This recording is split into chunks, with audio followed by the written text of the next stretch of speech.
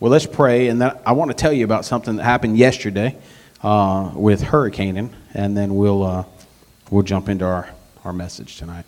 Father God, we thank you for this day, and God, we thank you that we as a family can come together. Father, we can have fun, we can joke and laugh, and yet, Father, we can still share burdens with each other, Father, and we know that as we share those burdens, people are going to come alongside of us and pray with us about those. Father, I think of the young man who's lost his life, AJ. Father, I pray that you would surround his family, his friends.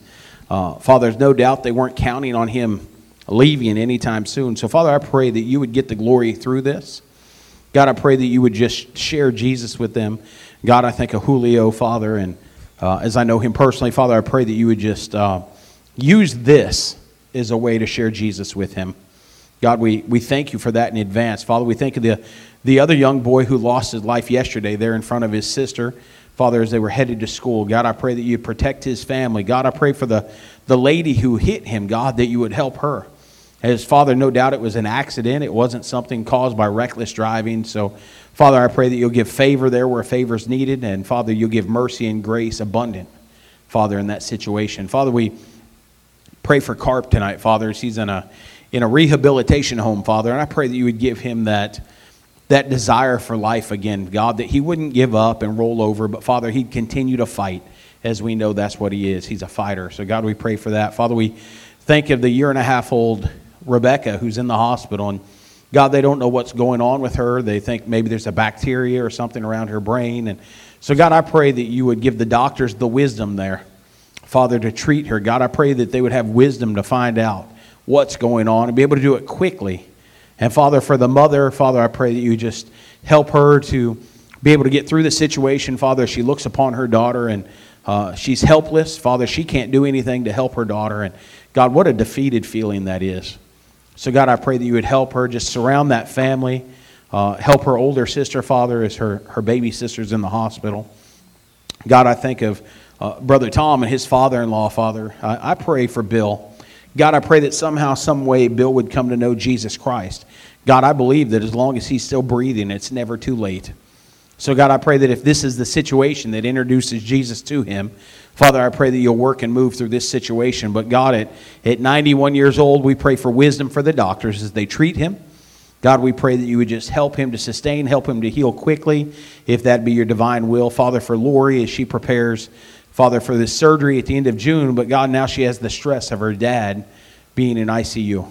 So God, I pray that you would help her with that. And Father, I pray that you give Tom and Lori wisdom, Father, in dealing with Tyler. And if it be your will for him to come, God, I pray that they would be obedient to that. But Father, if it's not, God, I pray that you would provide another place for Tyler. God, that you would just move in his life. God, I pray for a young man named Jonathan.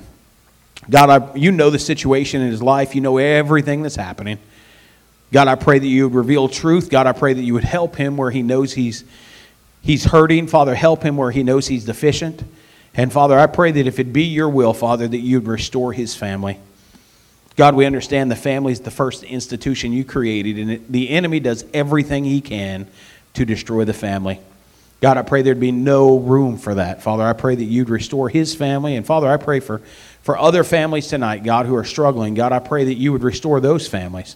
Father, even when it looks bleak and like there's no hope, God, we know that if you're in the middle, there's always hope. So, Father, I pray that we would be obedient to turn everything over to you and give you the opportunity, Father, to restore the families. And, God, that you'll get all the honor and the glory for it. Again, God, we love you. We pray for Willie and Miss Valerie, God. We pray that you'd bless them, Father, that you know the financial burdens, the needs there, God, that you'd work and move. For Brian, Father, there in St. Pete, I pray that you'd put someone up, raise someone up in his life that could be a mentor, Father, someone that could help guide him in the proper direction. Father, for Norman, Cindy, and the financial struggles that they may be enduring or looking down the pike at, Father, I pray that you'll provide provision. God, that you'll move, and God, that stuff will be taken care of in ways that no one could ever imagine. But ultimately, Father, that you'll get all the glory for it. God, we pray for our gathering here, not just tonight, but on Sunday. Father, I pray that we would lift Jesus high. And God, I pray that you would draw all men to you. God, this isn't about us. It's not about Bayshore. It's about Jesus Christ. So God, I pray that you would help us to remain focused on our mission. Again, we love you and we thank you. It's in Jesus' name. Amen. Yesterday you had field day, right? Yesterday, field day. Hurricane is not feeling well, but he wants to go to school. So I take Hurricane into school because he wants to go to school. So we get there, and they're doing field day. And so they have 1 hour of dodgeball outside and 1 hour of laser tag outside. Now, the laser tag, let me just say, is really cool.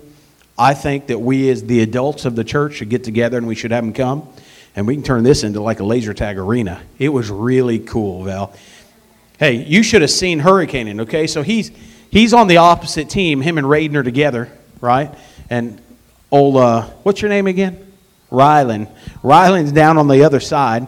Hurricane is standing behind a tree like this. And they yelled, "Go!" And for those of you who know the Terminator movie, he looked like the Terminator.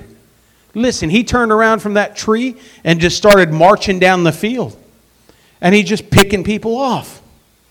And then his little sister comes running behind him. And she says, "I like killing people." I'm like, we need to get her out of this game.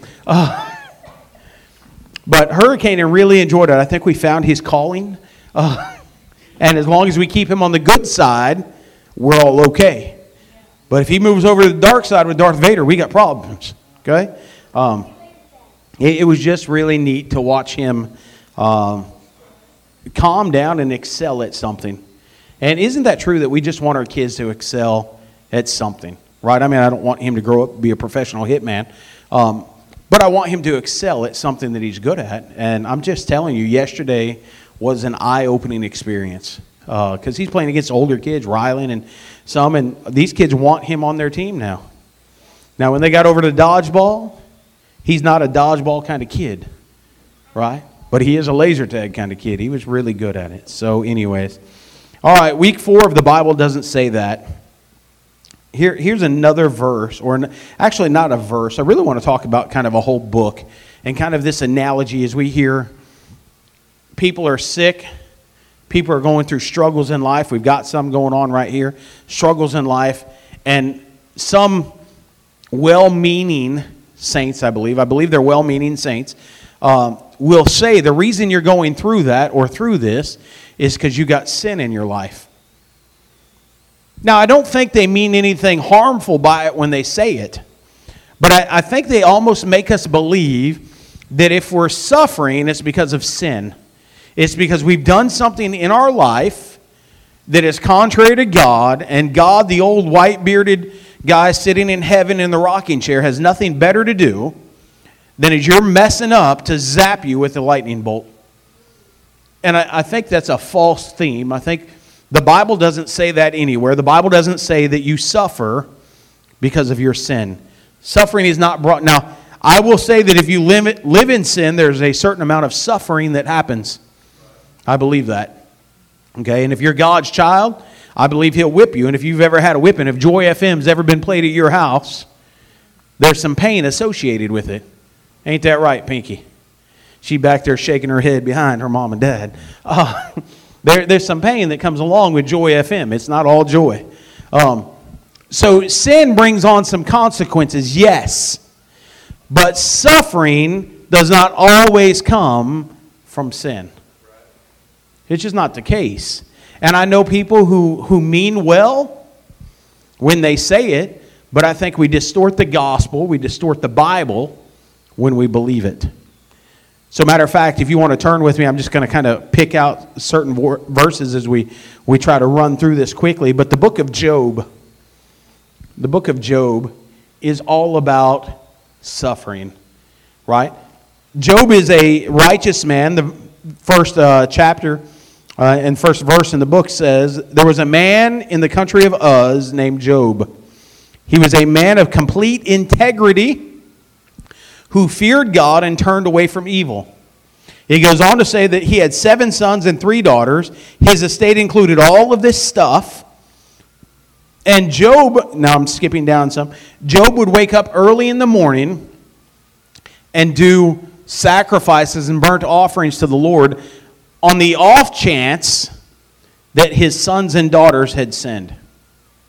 It doesn't say on the off chance that Job had sinned. Job was doing it as a protective matter for his sons and daughters.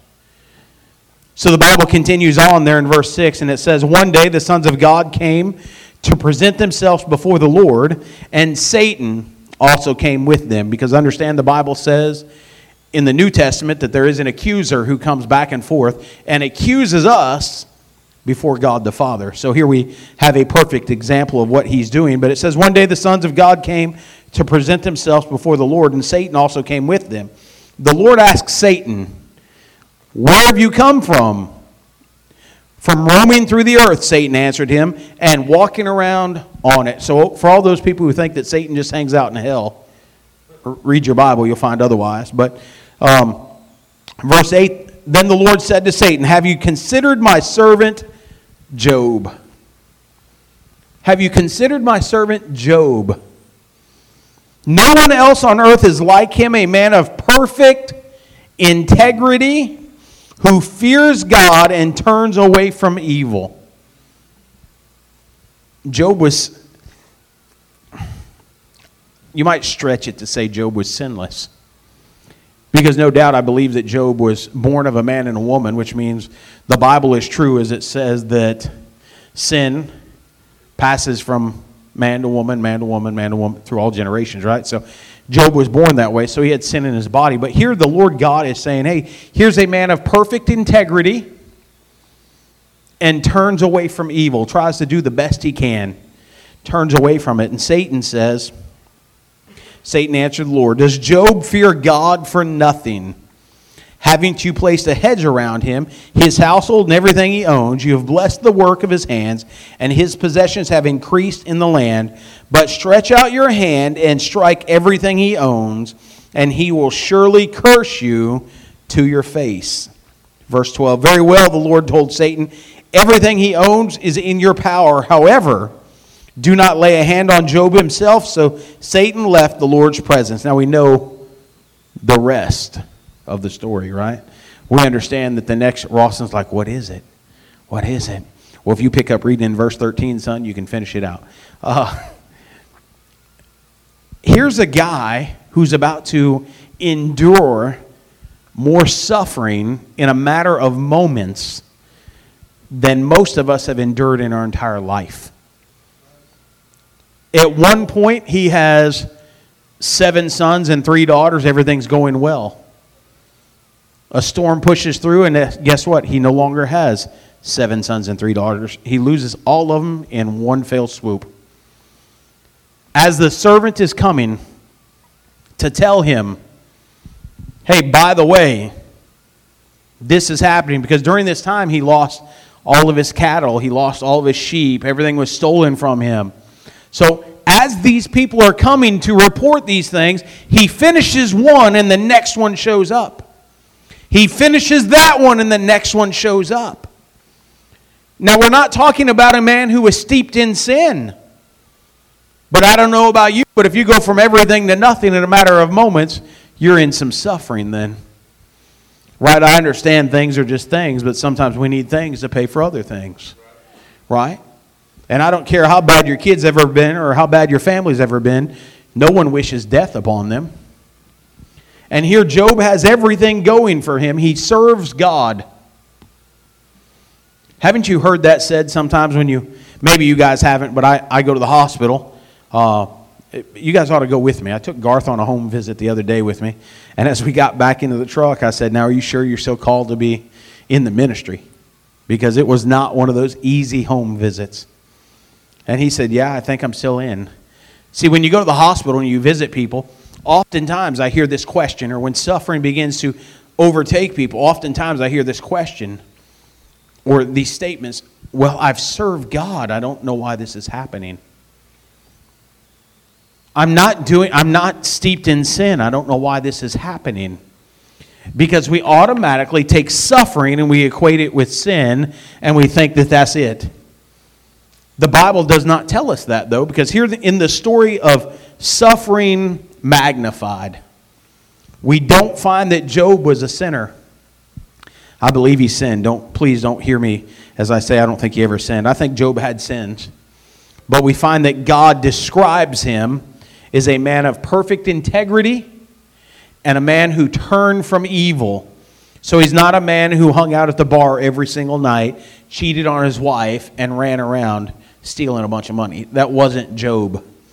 Job was living for God. Job was doing the right things. We might say that Job was going to church.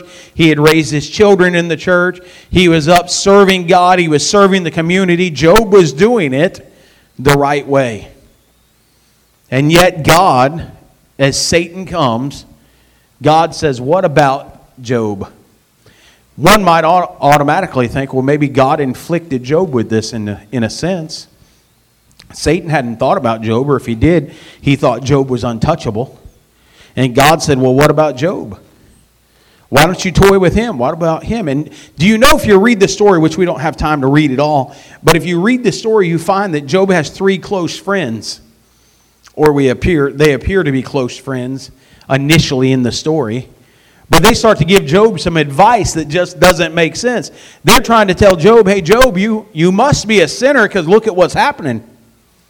Because the world believes the same thing, guys. The world believes that suffering is caused by sin. See, what we have the opportunity to do as Christians is show them just the opposite. We have the opportunity, as we suffer, we can glorify God right through it. Which we find Job did. As hard as it is. Cindy, you were in the hospital some 4 or 5 years ago. 5 years ago now, right? 5 years ago. Really on the brink of death, right? Suffering. And you had the opportunity to display Christ or not. You did, I know, we've talked, but how easily could it have been to be woe is me? Very easily. Willie and Valerie, you're going through some stuff. Number one, I'd like to say welcome to life, right? Number two, how easy would it be to say, I don't understand. I'm going to church. I'm not doing what I used to do. I'm doing a whole lot better now. I'm trying to serve God. I'm trying to raise my family that way. And be in the woe is me attitude. Other people may look and say, well, there may be sin, but you have the opportunity to glorify God as you walk through this. Right? The young man who lost his life. It's easy for other people to look at someone like that and say, well, he must have been caught up. He must have been doing da-da-da-da-da. But how easily it is to do that. But it's a whole lot harder to say, you know what, we're going to look for God's glory through this thing. We're going to look for God to save somebody through this thing. Draw someone closer to Jesus through this thing. Guys, suffering is not caused by sin. That's not why we deal with this. We deal with suffering because we're human. We deal with suffering because of sin, but it's not caused by sin. Do you understand the difference? We deal with suffering because of sin, because sin has broken our bodies down, sin has broken our culture down, sin has broken our society down. So we suffer based on those 3 things, but it's not sin, direct sin that's causing that suffer. It's just the reality of sin that causes that. The reality of sin brings death and destruction. That's what it does. Whether you're involved in it or not, you have death and destruction coming towards you. It's what it is. What we need to get past, as Job did, the thought that the reason I'm suffering is because of some sin in my life. That's not the case always. I'd even venture to say that's probably never the case. You suffer because, well, you're human. And it's no fun, I know. And you probably want a better theological answer for that. But if you pick your Bible up and read it, you'll find the same thing. That's just, Job didn't suffer because of a sin he committed. Job suffered because of sin itself. Job suffered because he was human. That was it, no other reason. His friends said, hey, you got something hiding in your life. His wife said, hey, just curse God and die. Now, I think she had an insurance policy or something, but isn't it interesting in that story? I challenge you to go back and read it. It's only about 700 pages. Isn't it interesting that the 4 closest people to Job,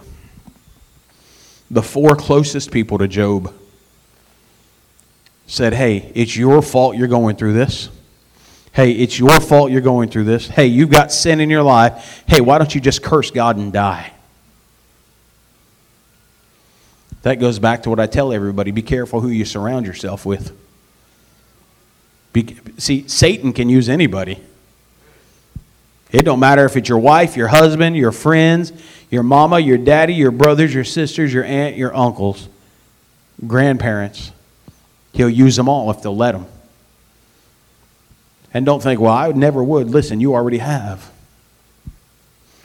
We're all just as guilty, but my prayer is that we will look at our trials and understand that God has a reason for putting us in a trial, for allowing the trial to come into our life. And that reason is no other reason but this. And we're actually going to talk about it on Sunday just a little bit, but I'll give you a snippet.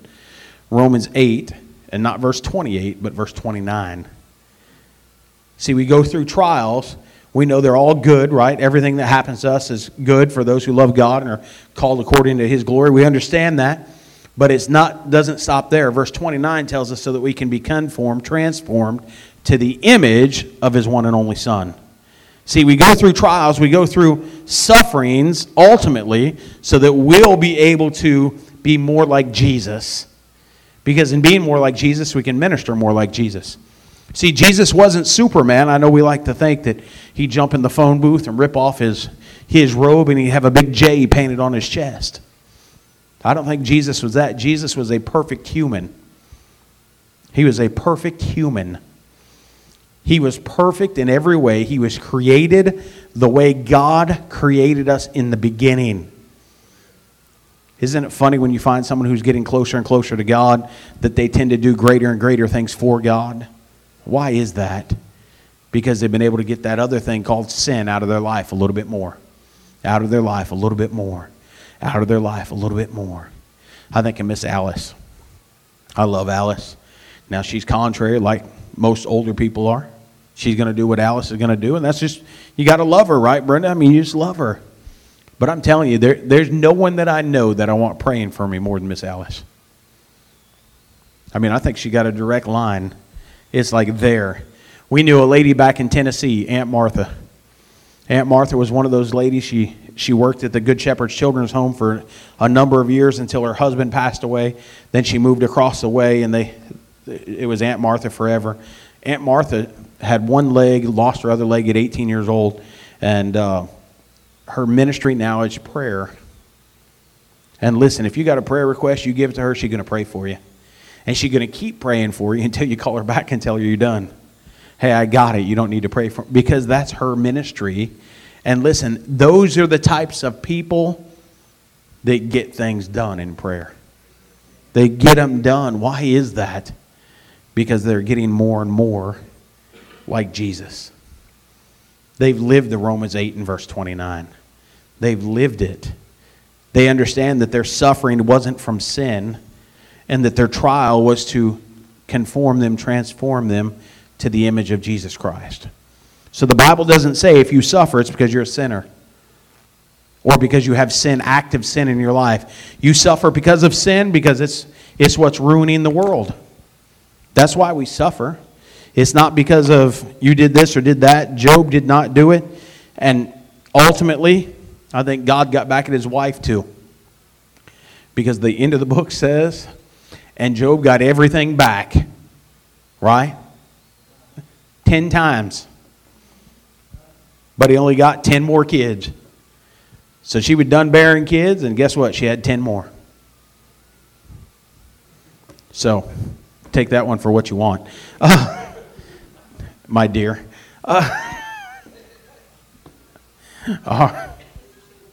She's done. Hey, Job's wife thought she was done too. What's it say? All things are possible with God, right? All right. Father God, we thank you for this day. And God, we thank you for your word, Father, that you have perfectly preserved it. God, we thank you that, Father, we can understand that sufferings aren't always caused by sin. God, that sometimes you allow us to suffer, you allow us to go through trials and things of that nature, Father, because you want to conform us, you want to transform us to the image of your Son. So, Father, I understand that all trials aren't necessarily even for me. Sometimes I'm in a trial or going through something, Father, for the next person so that they can see Jesus in my life and, Father, be able to glorify Him. So, Father, I pray that you give us that strength. God, you've heard different trials mentioned here today. God, you've heard different sufferings mentioned. So, Father, I pray that you would work and move in those. God, we thank you for Stephanie, who's online with us right now. God, I pray that you'll bless her in Georgia. Father, I pray that you would release her from this trial at your appointed time. And, God, that we'd be able to worship with her in person, not just across technology. Again, we love you and we thank you. It's in Jesus' name. Amen. You're dismissed.